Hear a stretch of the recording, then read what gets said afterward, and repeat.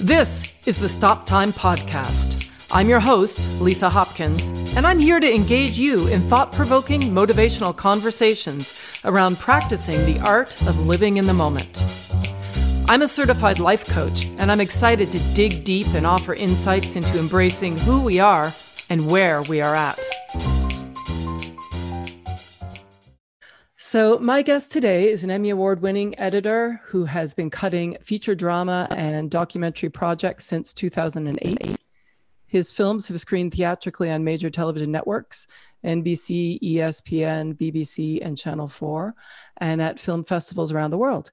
His debut feature as an editor, Newtown Killers, received 3 BAFTA Scotland nominations for Best Film, Best Director, and Best Actor after premiering at the BFI London Film Festival. His most recent feature documentary, My Beautiful Stutter, has won several festival awards and premieres in 2021 as a Discovery Plus original. Stephen also directs and has won awards for his commercials and short documentaries, and he currently combines his work as an editor with commercials directing. Welcome, Stephen. Hi there. Thanks so much for joining me today on Stop Time. Pleasure. Good to be here. Good to be talking to somebody. Right. So where are you spending most of your time these days? Where are you calling in from? Well, I'm hiding in Australia at the moment. So I kind of divide my time. I'm normally based in England, but I work all around the world depending on projects. But my wife's Australian, and we spend a lot of time in Australia. And we were meant to be in the UK right now, but I saw what was happening in the world, and we wanted to spend a big chunk of this time before my daughter started school in Australia. And so we basically turned around, got on a plane, managed to get a flight and got back to Australia. And we haven't been able to get back since. But luckily for me, although work has changed, I have had a long project that I'm working on that's kind of kept me busy. But yeah, it's a good place to be right now. It's been a long time. When we left in March, I didn't think I'd be away for a year. It's a bit crazy, but there's just no rhyme or reason to be heading back if I don't have to. And luckily at the moment, I don't have to. No, absolutely. You know, right off the bat, I just wanted to point out that the bio that you gave me doesn't include anything about you being a writer. And I'm hoping that this was an oversight, because were you or were you not credited as the writer in My Beautiful Stutter? It's an interesting kind of conundrum when it comes to documentary.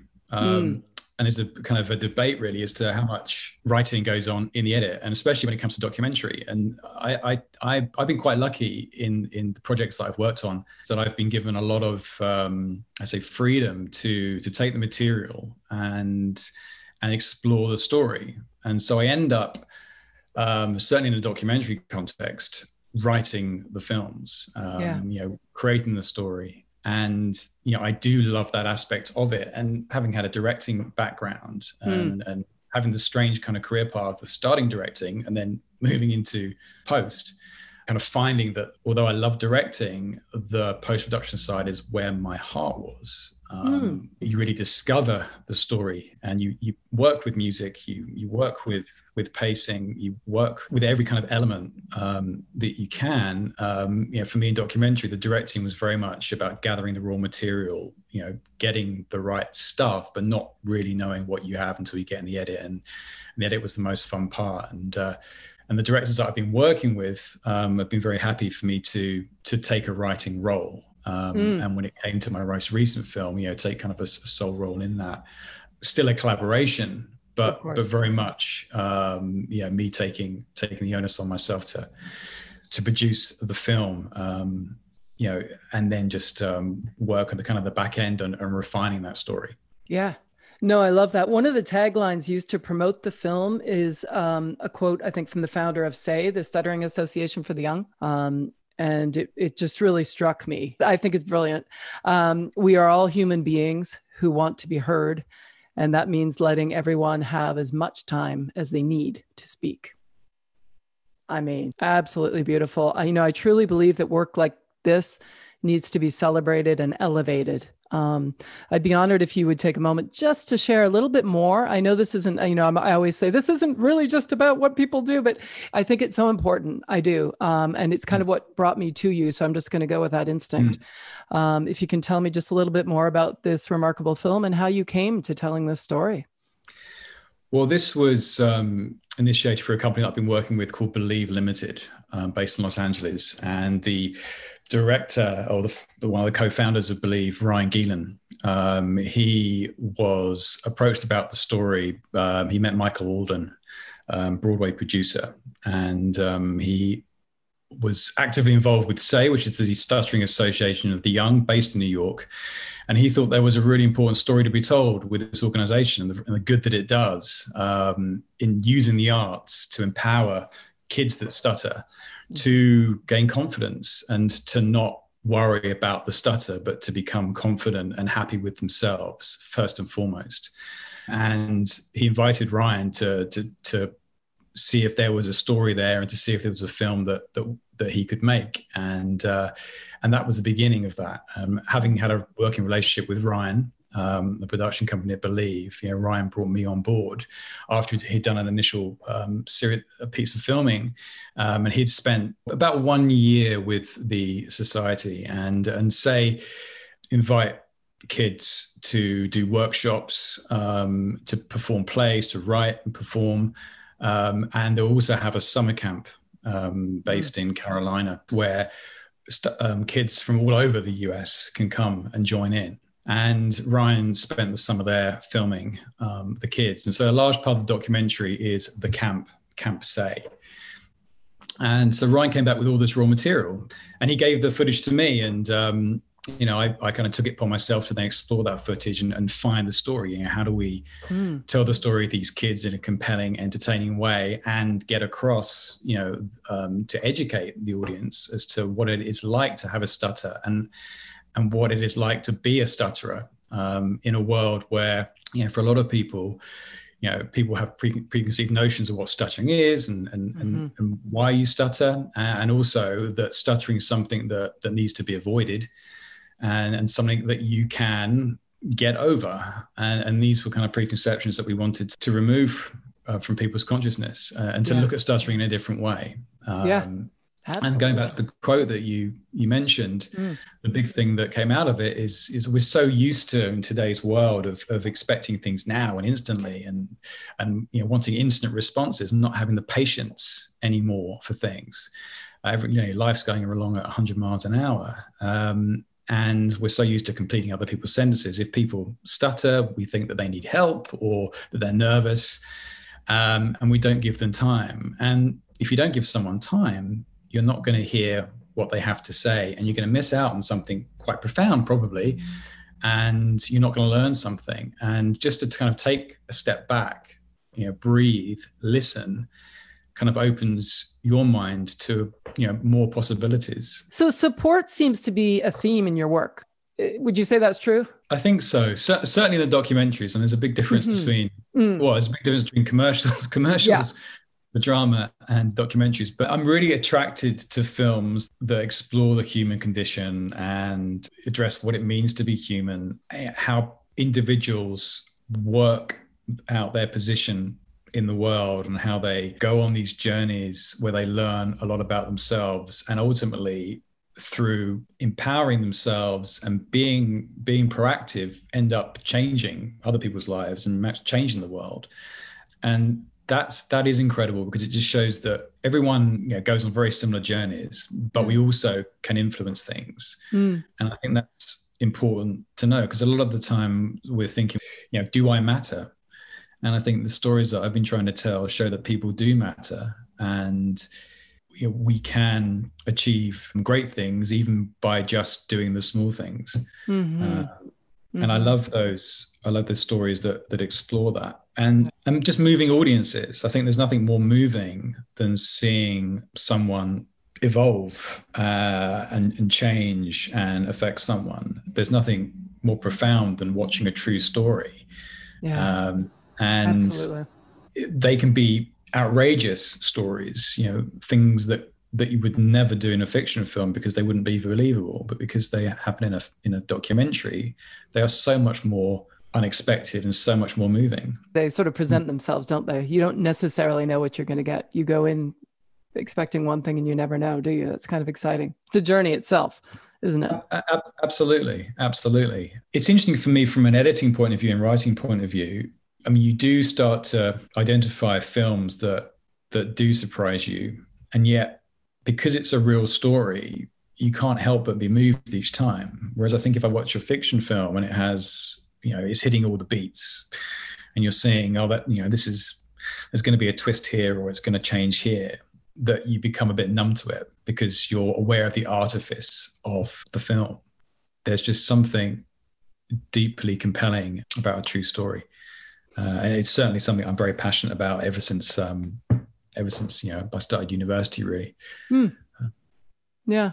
Why do you suppose that is? Like, why do you think that's important to you to tell stories? I think there's no reason to tell a story unless you're going to share it with somebody. I think it's that human connection. You want that film to get out into the world. There's something comforting and to share it with someone and see them moved by it and to understand what you were getting at. So the sense of fulfillment is when you make something and they pull out of it things that you wanted them to pull out of it and are moved in the right places.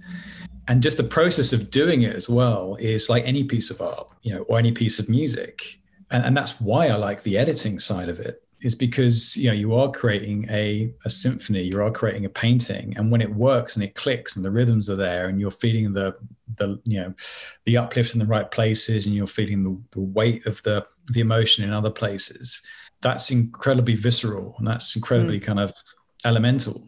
And that's a kind of pretty powerful, profound feeling. And you're just trying to get to that place where everything's kind of clicking and the ultimate goal is that everything feels like it's in the right place. And then you've got something, because it just seems like it always should have been that way. Yeah. Was there a moment where you kind of knew that this is what you wanted to do, that you wanted to tell stories? Was there sort of a turning point for you, where, a visceral moment where you were like, yeah? I know how old I was, but I don't know the actual moment. Yeah, I would have been about 13, 14. Just watching films, watching films and getting excited by them and then finding out that, they're something that are created and that people are there creating them. I think it's a moment when you think, well, that's something that maybe I could do. And just having a thirst for knowledge as well. I mean, I studied history at university. History is all about people's stories. Yeah. And, I loved that side of it. And I had all these VHS tapes. Now, did I ever go back and watch all those films? Probably not. But there was something there was something nice to say, there they are, they're there. And I'm constantly, looking at these like books on a shelf. Yeah. And just taking in the names of the people and the films that are there and just developing this kind of film knowledge. Yeah. And then thinking that this is something that I want to maybe do after university. Just try and make it in the film industry. And everyone was telling me, don't study film, because if you study film, do it because you're passionate about it, but don't do it thinking that it's going to lead to a career, because there's no substitute for the work. And you learn the most important things during the process of making films. But for me, a couple of years in the industry was just as valuable as a couple of years at film school. It sounds like you have a very pragmatic side. What really stood out, I asked you, when did you get this sort of aha moment? And you said, well, I don't remember the moment, but I remember how old I was. You put it into a non-visceral place, but rather a headspace, and I think that's really interesting. Yeah. Yeah. Well, the pragmatic, I think the pragmatic side, I think probably is very, very true. I do think luck's a big part of it as well. But I suppose that kind of says a lot about my kind of journey, where things have been lucky in terms of there are things that I haven't planned. I've just kind of followed that path. An opportunity's opened up and I've gone down that avenue and I've kind of kept going down there. What I haven't been doing is I haven't been saying, other than wanting to, be a film director and work in feature films, I kind of haven't had a very narrow conception of what that means. I've kind of just explored avenues and taken opportunities, and while the rest of life is kind of happening around that. And because your work isn't in a microcosm, you live a life as well. Yes. So what my work has also done is it's allowed me to have this very fluid life where Yes. I can be in different countries. I can take my work different places. I can take weeks off, or I can work 7 days a week. And that's been very good to me. Having never had, a 9-to-5 job ever, apart from maybe the first year or 2 years working as a runner. But yeah, the pragmatism. I think there's that side of me. I'm kind of a very artsy person that loves being creative, and yet there's this pragmatic where I need that thing. I need that sense of structure. Yep. Probably. Yeah. And these kinds of external things like pandemics and these massive life changes really, shine the light on reflection and all that, if you're open to it, which you are, because that's your artist side, and because you have to be, because you aren't working 9 to 5, Yeah. Just, I found on Vimeo, you had posted, I know it's a very old film of yours, but you had done the two swimmers. Right. Oh yeah. And so I thought, oh my God, this is fun, and it's not that long. And I was having lunch, and I thought, I'll just watch it. This will be wonderful, Fantastic. And so congrats, I loved it. So it actually blew me away, because I was watching. I said, this fits so beautifully, into sort of the idea of, the coach and the support and the different, dangling the carrot, it's just kind of an interesting thing. And then you sidewinded me with what? At the end, I mean, spoiler alert. I was like, well, there it is, and without telling anyone except that they should watch it, and I'll put it in the show notes. But when Mark Rickhouse is heard remarking that time is irrelevant and that getting from one side to the other is the important thing, really, it's a metaphor for life's journey, isn't it? I mean, Talk to me about your long game versus, in a creative career, there are obvious quote unquote goals, bullet points on a resume, things to study, Emmys to win. But tell me about, how that factors in versus, how you see yourself in your long game. I mean, the short term goals are always, what's the next project? Who do I want to work with? What the type of film is, what genre, in order to keep things fresh, in order to kind of keep being challenged. And then within those projects, once you get into a project, it does become all consuming. And your goal is to make the best possible film, to use that footage in the best way you can, and to do justice to that footage. There's obviously a set time frame for that. And then when you get to the end of that film, feeling that I can't go through that again anytime soon, but you have selective amnesia, and as soon as you hear about another project, that excitement starts again, and you want to keep working because it's your passion, and you have so much fun in trying to craft a new story. And so you're looking for project after project after project. The longer goals are, can those projects reach bigger audiences? Can they move people in more profound ways, or can they, educate people on a topic that you feel passionate about, and that you feel needs to be out into the world, that people need to be educated on a particular subject, or just made aware of something. And I think that becomes a goal. Longer than that, you're developing relationships with people. And I think it's such a nice feeling to have collaborators that understand you and you understand them, and you develop a shorthand, and that you're going on a journey together, and that part of the journey is exciting. And the longer term goal from that is to produce a body of work that you're proud of, and to put yourself in a position where you can have a choice of projects, I think, and you can decide what you want to do, and gives you some kind of financial security as well. I think ultimately, there's a pragmatism around getting work that gives you the ability to take your time and to have more time with family.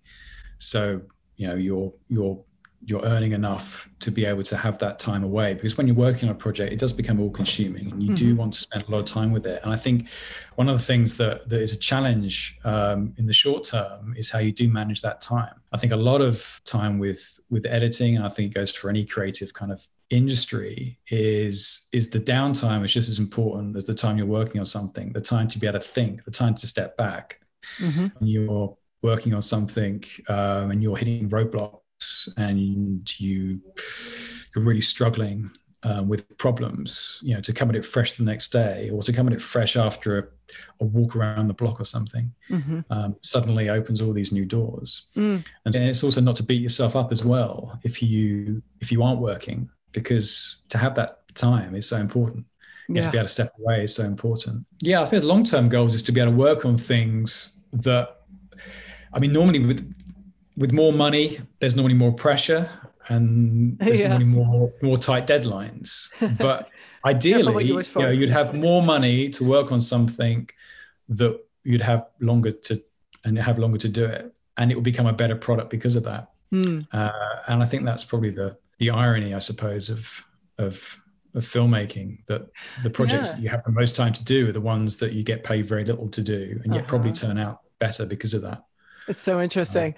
No, for sure. And it's, you know, I often ask my guests, you know, how do you want to be remembered? So as if you were editing your, you know, memorial video for yourself, what story would you tell? What clips would you use? What would be the rhythm of the shots? What colors? What, you know, tell me what the experience would be, what the people who love you would be watching. I'm very lucky that I've got a wife who records everything, because we've got a young daughter. So she's constantly got the camera going.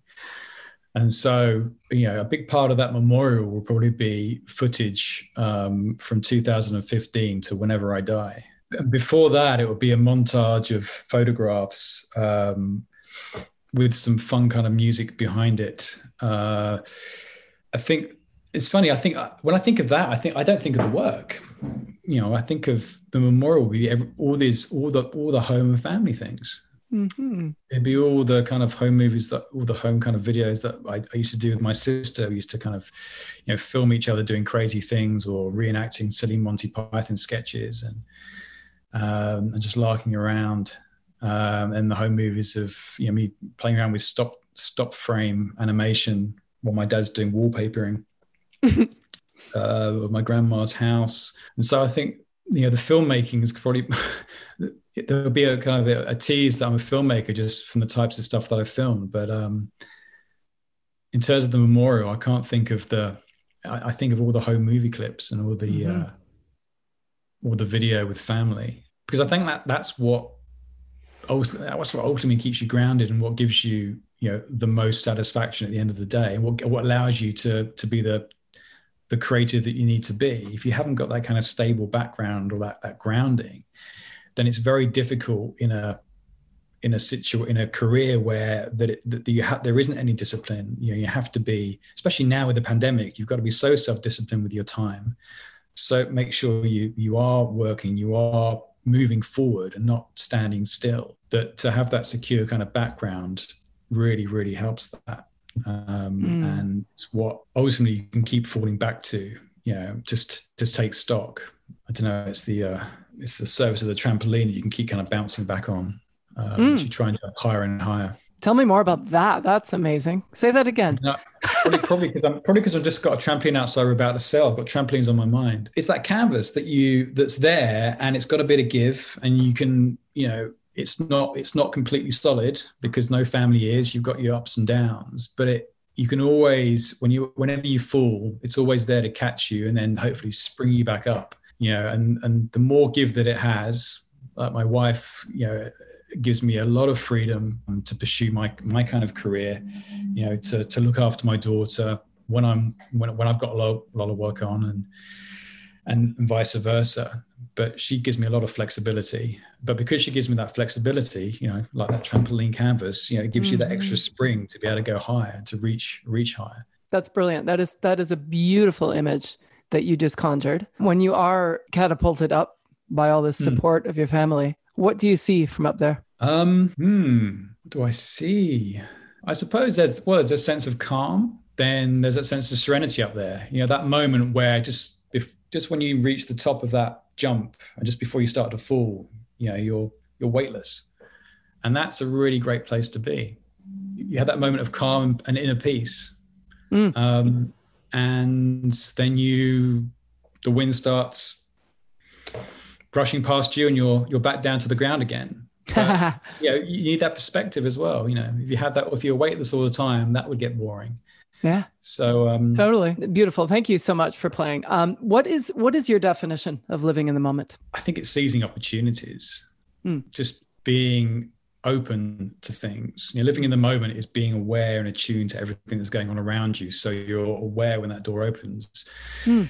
Because if you're not living in the moment, you're missing things. You're missing important things, the little things. If you have children, your child doing something for the first time, that's always an amazing moment. Or, you know, living in the moment, you're constantly evaluating where you want to go, where you want to be. And living in the moment is having the confidence to do something. There's so many times where I've had the opportunity to do something. For instance, you know, do you want to go for a walk today? Or do you want to go for a bike ride? Or do you want to go and visit the zoo? Or do you want to go to watch this play? Do you want to go to the cinema? And you think, oh, I'm quite comfortable sitting here, you know, doing my thing, reading this book or doing some work.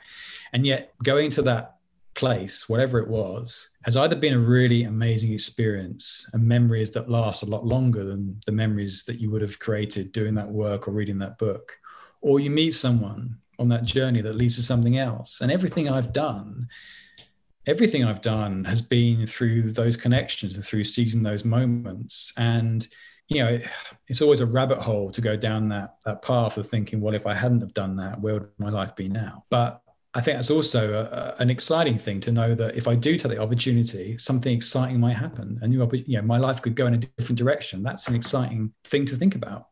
A lot of the times there's a laziness that can set in. And I think right now as well with the pandemic, you know, it's very easy to be lazy, to think that I can't do something, or there's no point in me doing something today.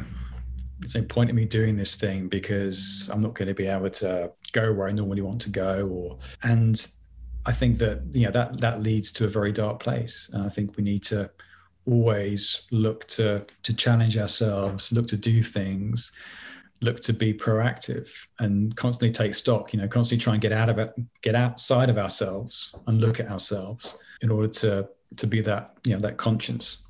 And I'm finding that more and more and more, where, you know, I'm constantly trying to give myself a kick to do stuff, to not just, you know, be blinkered and just think, well, I've got this to do, so I'm just going to do this, because that's very controllable and very tangible. You know, I know what this is and I know what I'm getting out of it, and not to be open to that other thing. Yeah. What do you know will stay true about you no matter what happens?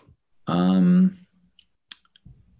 think that sense of curiosity. I think I'm always going to be curious to learn new things and not to be ignorant of the world.